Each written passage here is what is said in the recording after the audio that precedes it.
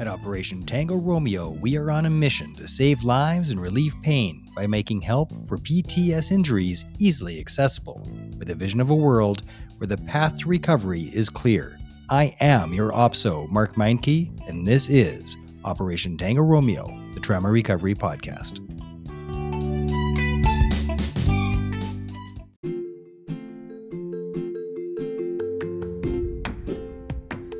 Today's episode is brought to you by the Arrowhead Coffee Company, Canadian veteran-owned Arrowhead Coffee. Coffee that inspires and supports veterans, first responders, and their families. To order your very own delicious Arrowhead coffee, visit arrowhead.coffee. That's not arrowhead.com or .ca. It's arrowhead.coffee and save 10% with discount code OTR10. That's Oscar Tango Romeo 10 and get your Arrowhead coffee today.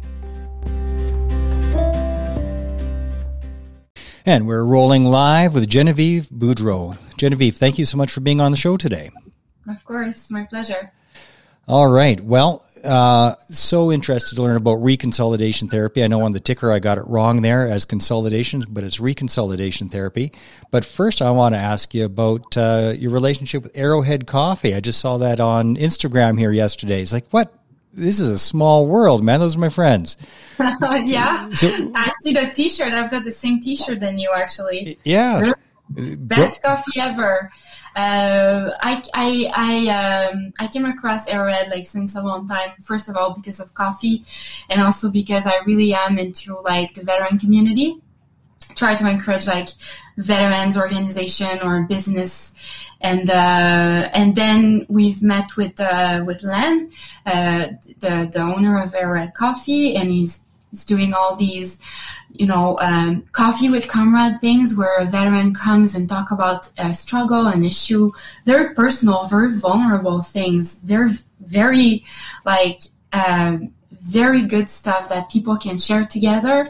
Veterans that are feeling sometimes that they are the only ones struggling with these issues can share their story, basically. So yeah, I've been invited to do a little talk on November 15 about mental health and reconciliation therapy. So yeah, it's a very good organism, and they're doing amazing things for veterans. And what would you say are the pros and cons, or the do's and don'ts when it comes to peer support? Because it's a topic near and dear to my heart, and I understand the power of it, but I also understand how dangerous it can be to do it wrong. So what are some of the do's and don'ts of peer support from your perspective? Peer support is amazing, especially with military people, veteran people, first responder. So I'm a civilian working with first responder and military, and I know that your specific group of people have a very unique experience. Warrior has this very unique perception of life, people, politics, everything, and sometimes feel more comfortable to talk with people that actually share the same story, the same value. So there's a lot of benefits from that, like someone that really understands where you come from, has been through what you've been through. I would say dangerous, maybe if sometimes when you do have like a real mental health issue like a PTS or an operational stress injury, talking to a colleague is great. To a peer is great, but that doesn't take away that you probably need to talk to a psychologist as well. So it's great, but I would say, even the best friend ever that's been through the same thing don't have the skills to really help you in mental health issue like that. And what is the number one thing that, as a supporter, like if you are the one who's going out for coffee with a friend who's struggling, what's the number one thing that somebody has to remember when they're listening to somebody who's struggling?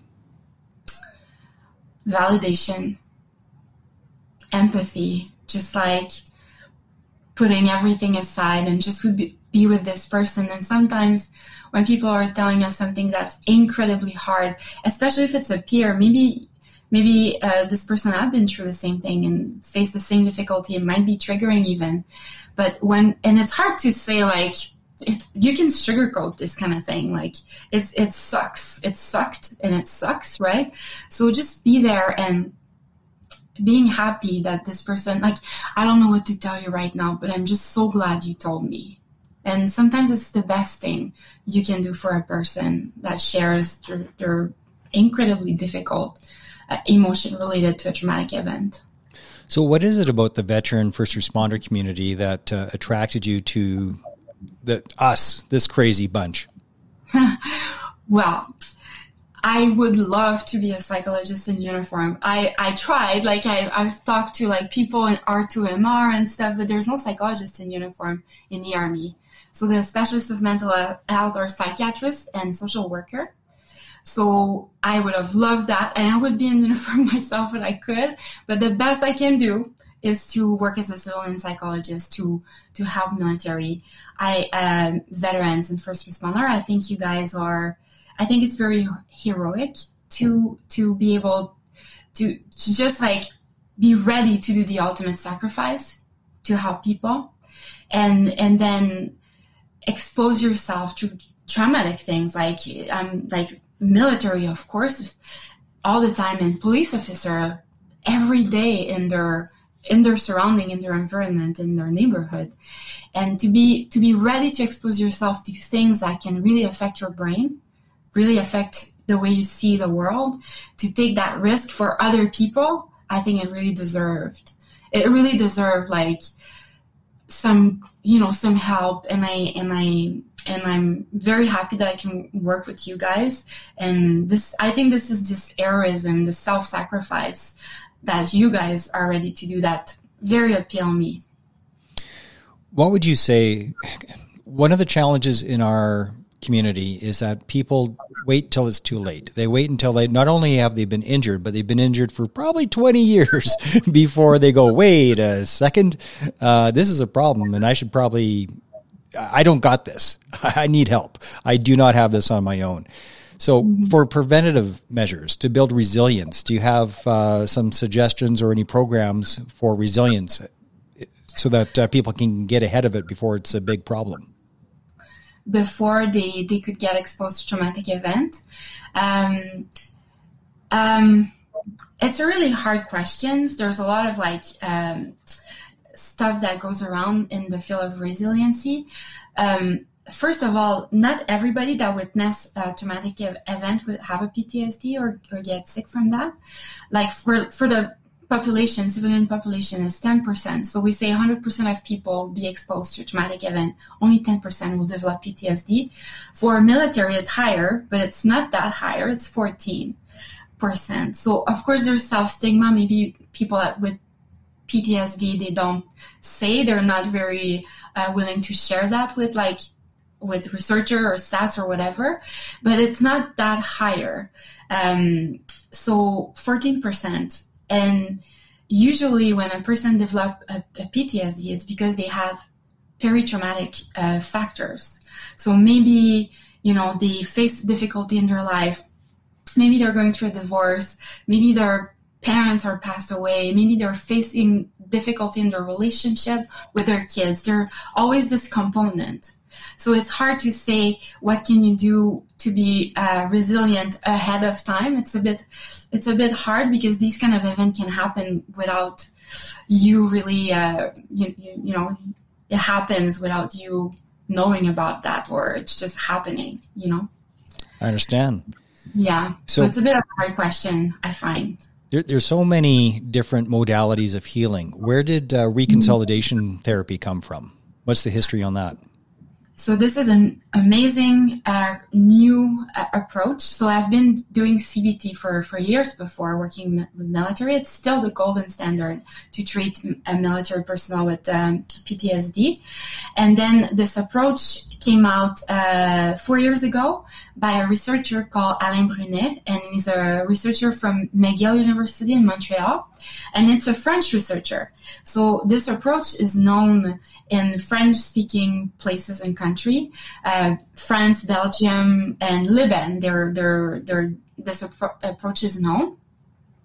the way this, and that's why it's not really out there in the English world, because I'm the first person that translated the protocol in English. So it wasn't all in French before. Now English people have access to it. It's a bit like reverse. Usually we have the opposite problem, like everything come in French afterwards, where this one it's the opposite. So it's really amazing because it's seeing PTSD as a memory disorder. Okay. So basically, that's how we conceptualize the PTSD, a memory disorder. So what happened when someone is witnessing or being victim of a traumatic event? The process of the memory is not doing the same thing for trauma than for normal things in life. I'm going to ask you by example, Mark, where were you September 11? Oh, 2001? Mm-hmm. Know exactly where I was. I was coming back from my honeymoon, and I was at a bed and breakfast in Jasper, Alberta. I was just coming out of the shower, and it was like, I think you should see what's on the TV. Yeah, we remember vividly. And see, this is not something that happened close to us. It happens far away through a TV, but we do remember vividly. And if I will ask your parent, where were you when JFK was shot on TV, they probably remember that too. Well, I remember where I was when Wayne Gretzky was traded, and I heard that on the radio. I had to pull over. There you go. So trauma and memory have a special connection. So when we witness a traumatic event or a victim of traumatic event, we're trying to avoid this memory. So that's what people do when they have PTSD. So you're trying super hard not to think about it. So that mess up the process of what we call consolidating the memory. Because you remember what you did September 11, but if I'm asking you, what did you eat last Tuesday for breakfast?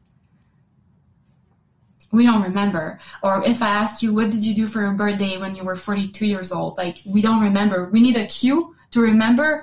Oh yeah, we did this. Oh yeah, we went to this restaurant. I remember because I saw a picture. We need a retrieving cue, we call. But with trauma, it's very vivid. So when it's something that happened to you, you avoid the memory so much that it's not doing its job of consolidating, going back in the episodic memory.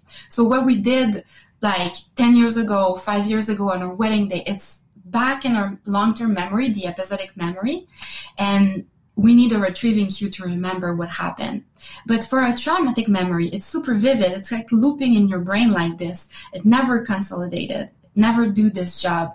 The avoidance blocks the process.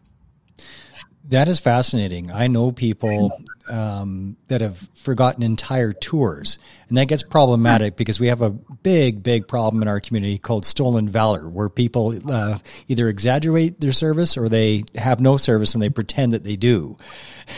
So this happens all the time.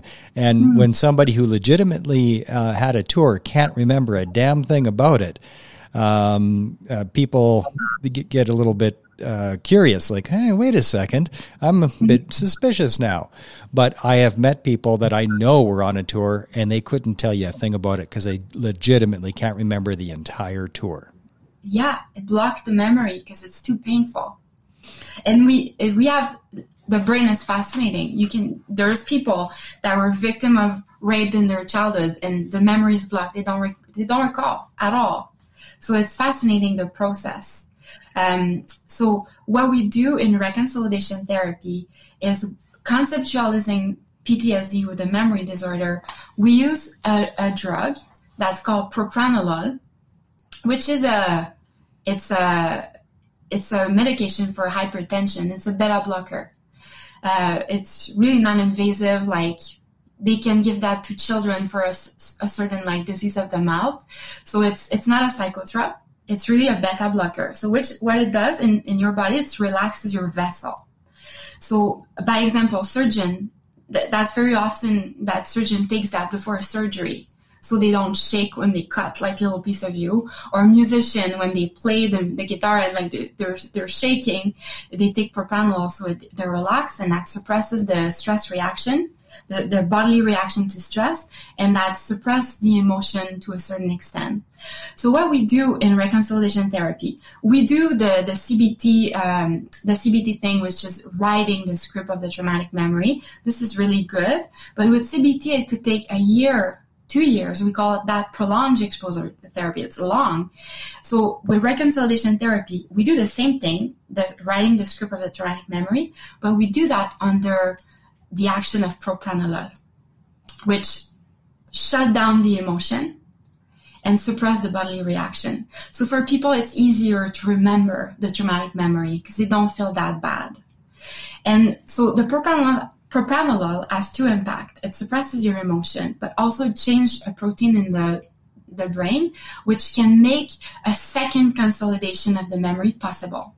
So it's hitting these two targets, and the process is that it's like we're putting back the traumatic memory back in the long-term memory. It stops being a traumatic memory. It becomes just a bad memory. It takes 6 sessions of 25 minutes to do that. Just 6 sessions. Per memory. Yeah. Per memory. Yeah. Well, that beats the hell out of the ART I was doing. One of the ones we were working on is when I hit a tripwire and didn't explode.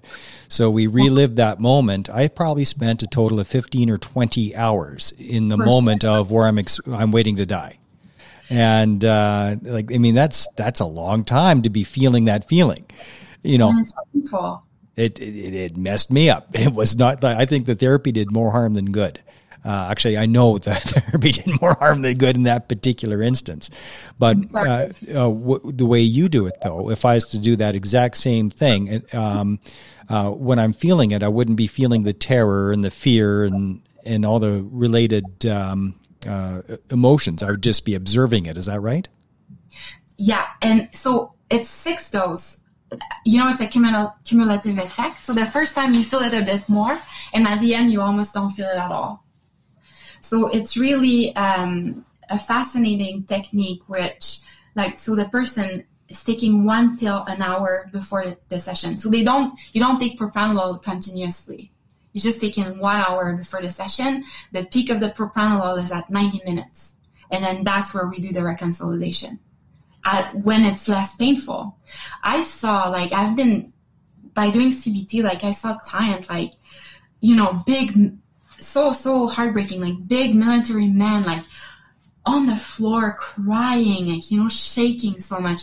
And as a psychologist, you're putting them a bit in this situation, and you feel a bit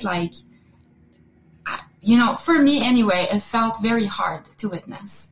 So with this approach, at least I know there's a reason why we are making them remembering this traumatic memory. It's in a structured approach of 6 sessions, so the memory goes back in the long-term memory.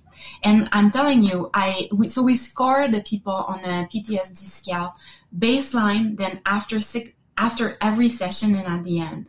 And, on the scale I'm using, which is very standard, it's the IESR.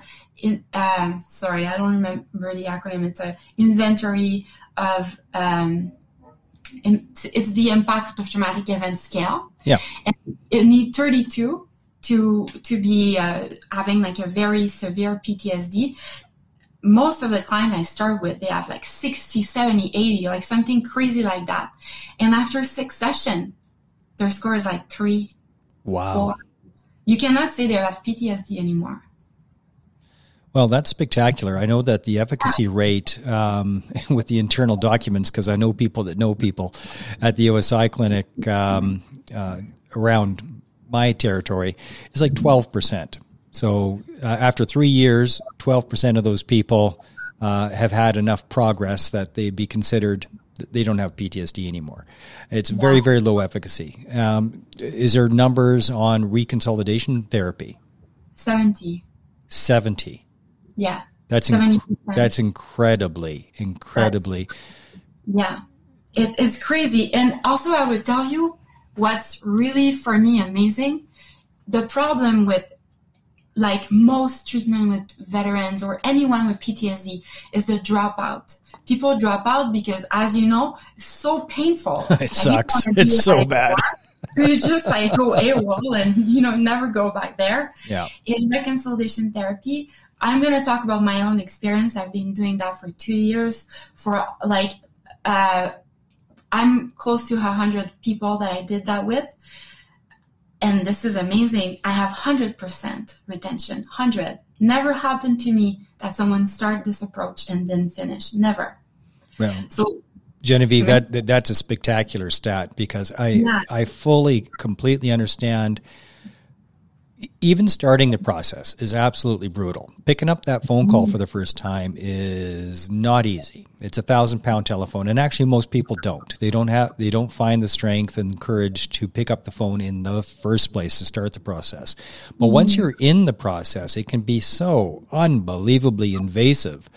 And it beats the hell out of you. The day before therapy, the day of therapy, and up to 2 or 3 days after therapy, you can be completely fried. At least I was, and so many people I know, it was the same story. They were fried. So they actually have to go on, it's called ELB, Earnings Loss Benefit, through Veterans Affairs, because you can't work and do the work of therapy at the same time. You can't function. It's just that invasive. So, but with what you're doing, you can probably maintain your job. Just take 1 day off a week, and that's it, and you can do it. And the purpose of this is to go back there, go back in the fight.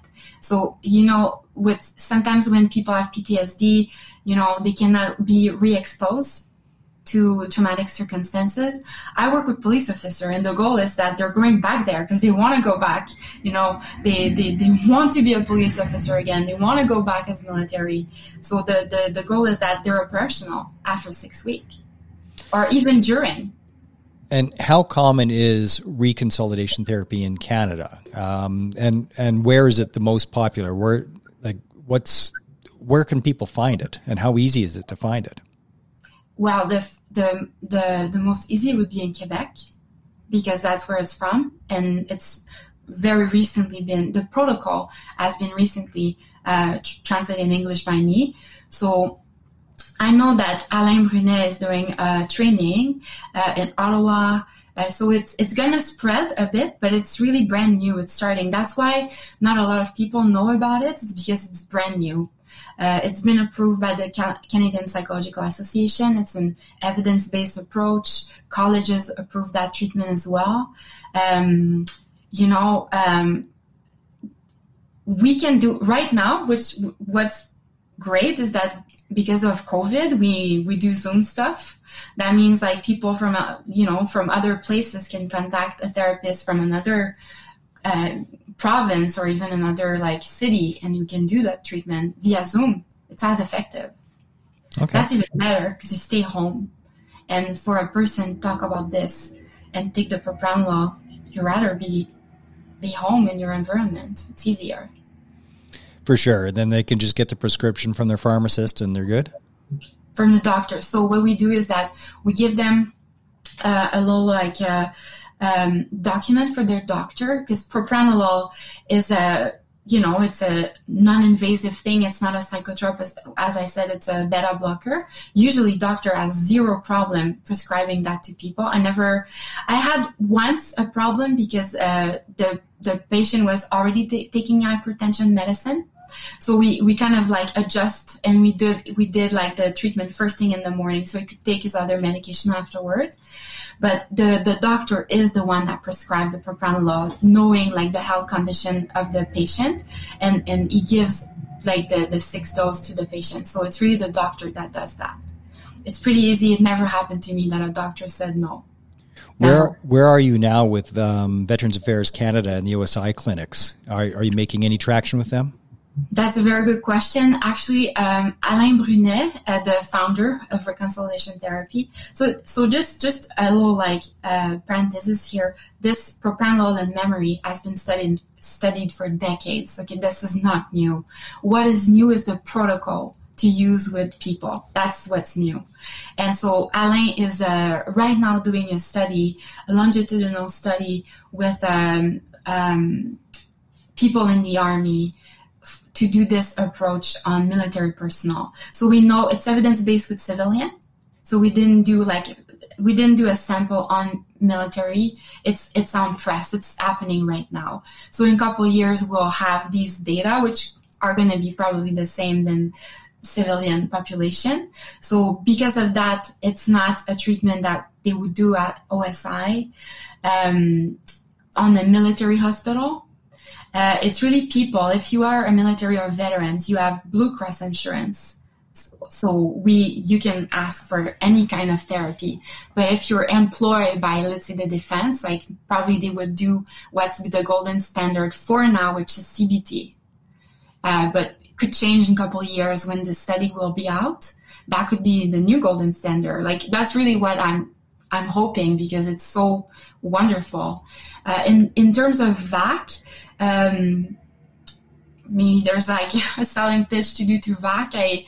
I this is one of my objectives, maybe talking to some people from VAC, because I do think on an insurance company perspective, 6 sessions is pretty cheap.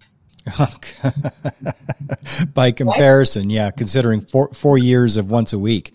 Yeah, which is not unusual. I know. So next steps. So it's there's a lot to do to promote reconciliation therapy. Still, it's so new. Now, for traumatic memories, there's different aspects of that. There are people like, yeah, that happened, but I'm fine with it. It's no big deal. So, but in reality, if they're able to actually look at it, their relation to that, they're not okay with it. So does reconsolidation therapy help that too? It's like, oh no, yeah, that happened, but I'm fine. And then they're able to look at it and it's like, oh, I'm not fine. I'm not okay with that because I've just been repressing it. Is that part of it? Yeah, some people, they come, let's say they would come to see me, let's say a military or a police officer, because they're depressed, let's say they're depressed or something, and they don't think this memory is affecting them. But talking about it, like, you could see, like, we know what kind of question to ask, like, do you have nightmare? Do you have flashback? Like, what is it that you see? What's a nightmare that keeps, like, bugging you at night? And usually that's the one. That's a traumatic memory. And that's what we're treating. So, yeah. So if who can be qualified for reconsolidation therapy? Can it be somebody with a master's in social work, or do they have to be a psychologist? Psychiatrist, psychologist, some social worker that has a master's degree, they just need to be trained in the approach. They need to have the certification that Dr. Brunet is giving. So he's doing training. You can find the training if you go on on Google, like reconciliation therapy, method Brunet. That's what Brunet method, let's say, Brunet method. And then you can see, like, Dr. Brunet is always doing training. So there's always a training going on or in the next month. So they can register there to have the training. And I know that because of COVID, he's doing that via Zoom now. So it's even like easier to attend. Well, that's spectacular. We've had quite a few therapists on the show, whether it be social work or regardless, they're all rowing in the same direction. So I'm going to make sure that this gets out to all of them to get themselves certified in it. Yeah. In the meantime, you can just like maybe contact me or anybody that do reconciliation therapy, because we can work via Zoom, which is, easy. So, but it's an amazing, like I really try to pace myself when I talk about that, because it's so amazing to see the results so quick. For a psychologist, it's amazing. Sometimes it takes a long time, to see a result, especially with CBT. As you said, it could take years.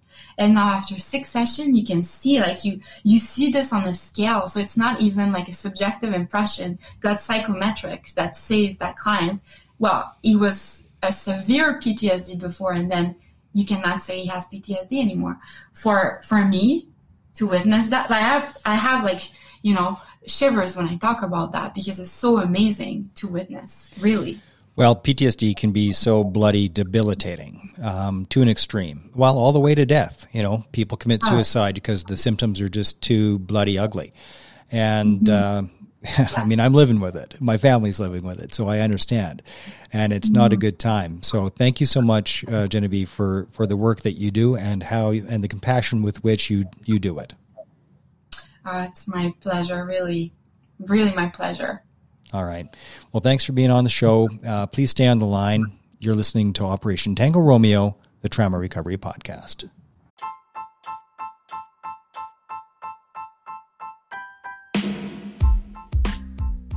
At Operation Tango Romeo, we are on a mission to save lives and relieve pain by making help for PTS injuries easily accessible, with a vision of a world where the path to recovery is clear. I am your OPSO, Mark Meinke, and this is Operation Tango Romeo, the Trauma Recovery Podcast.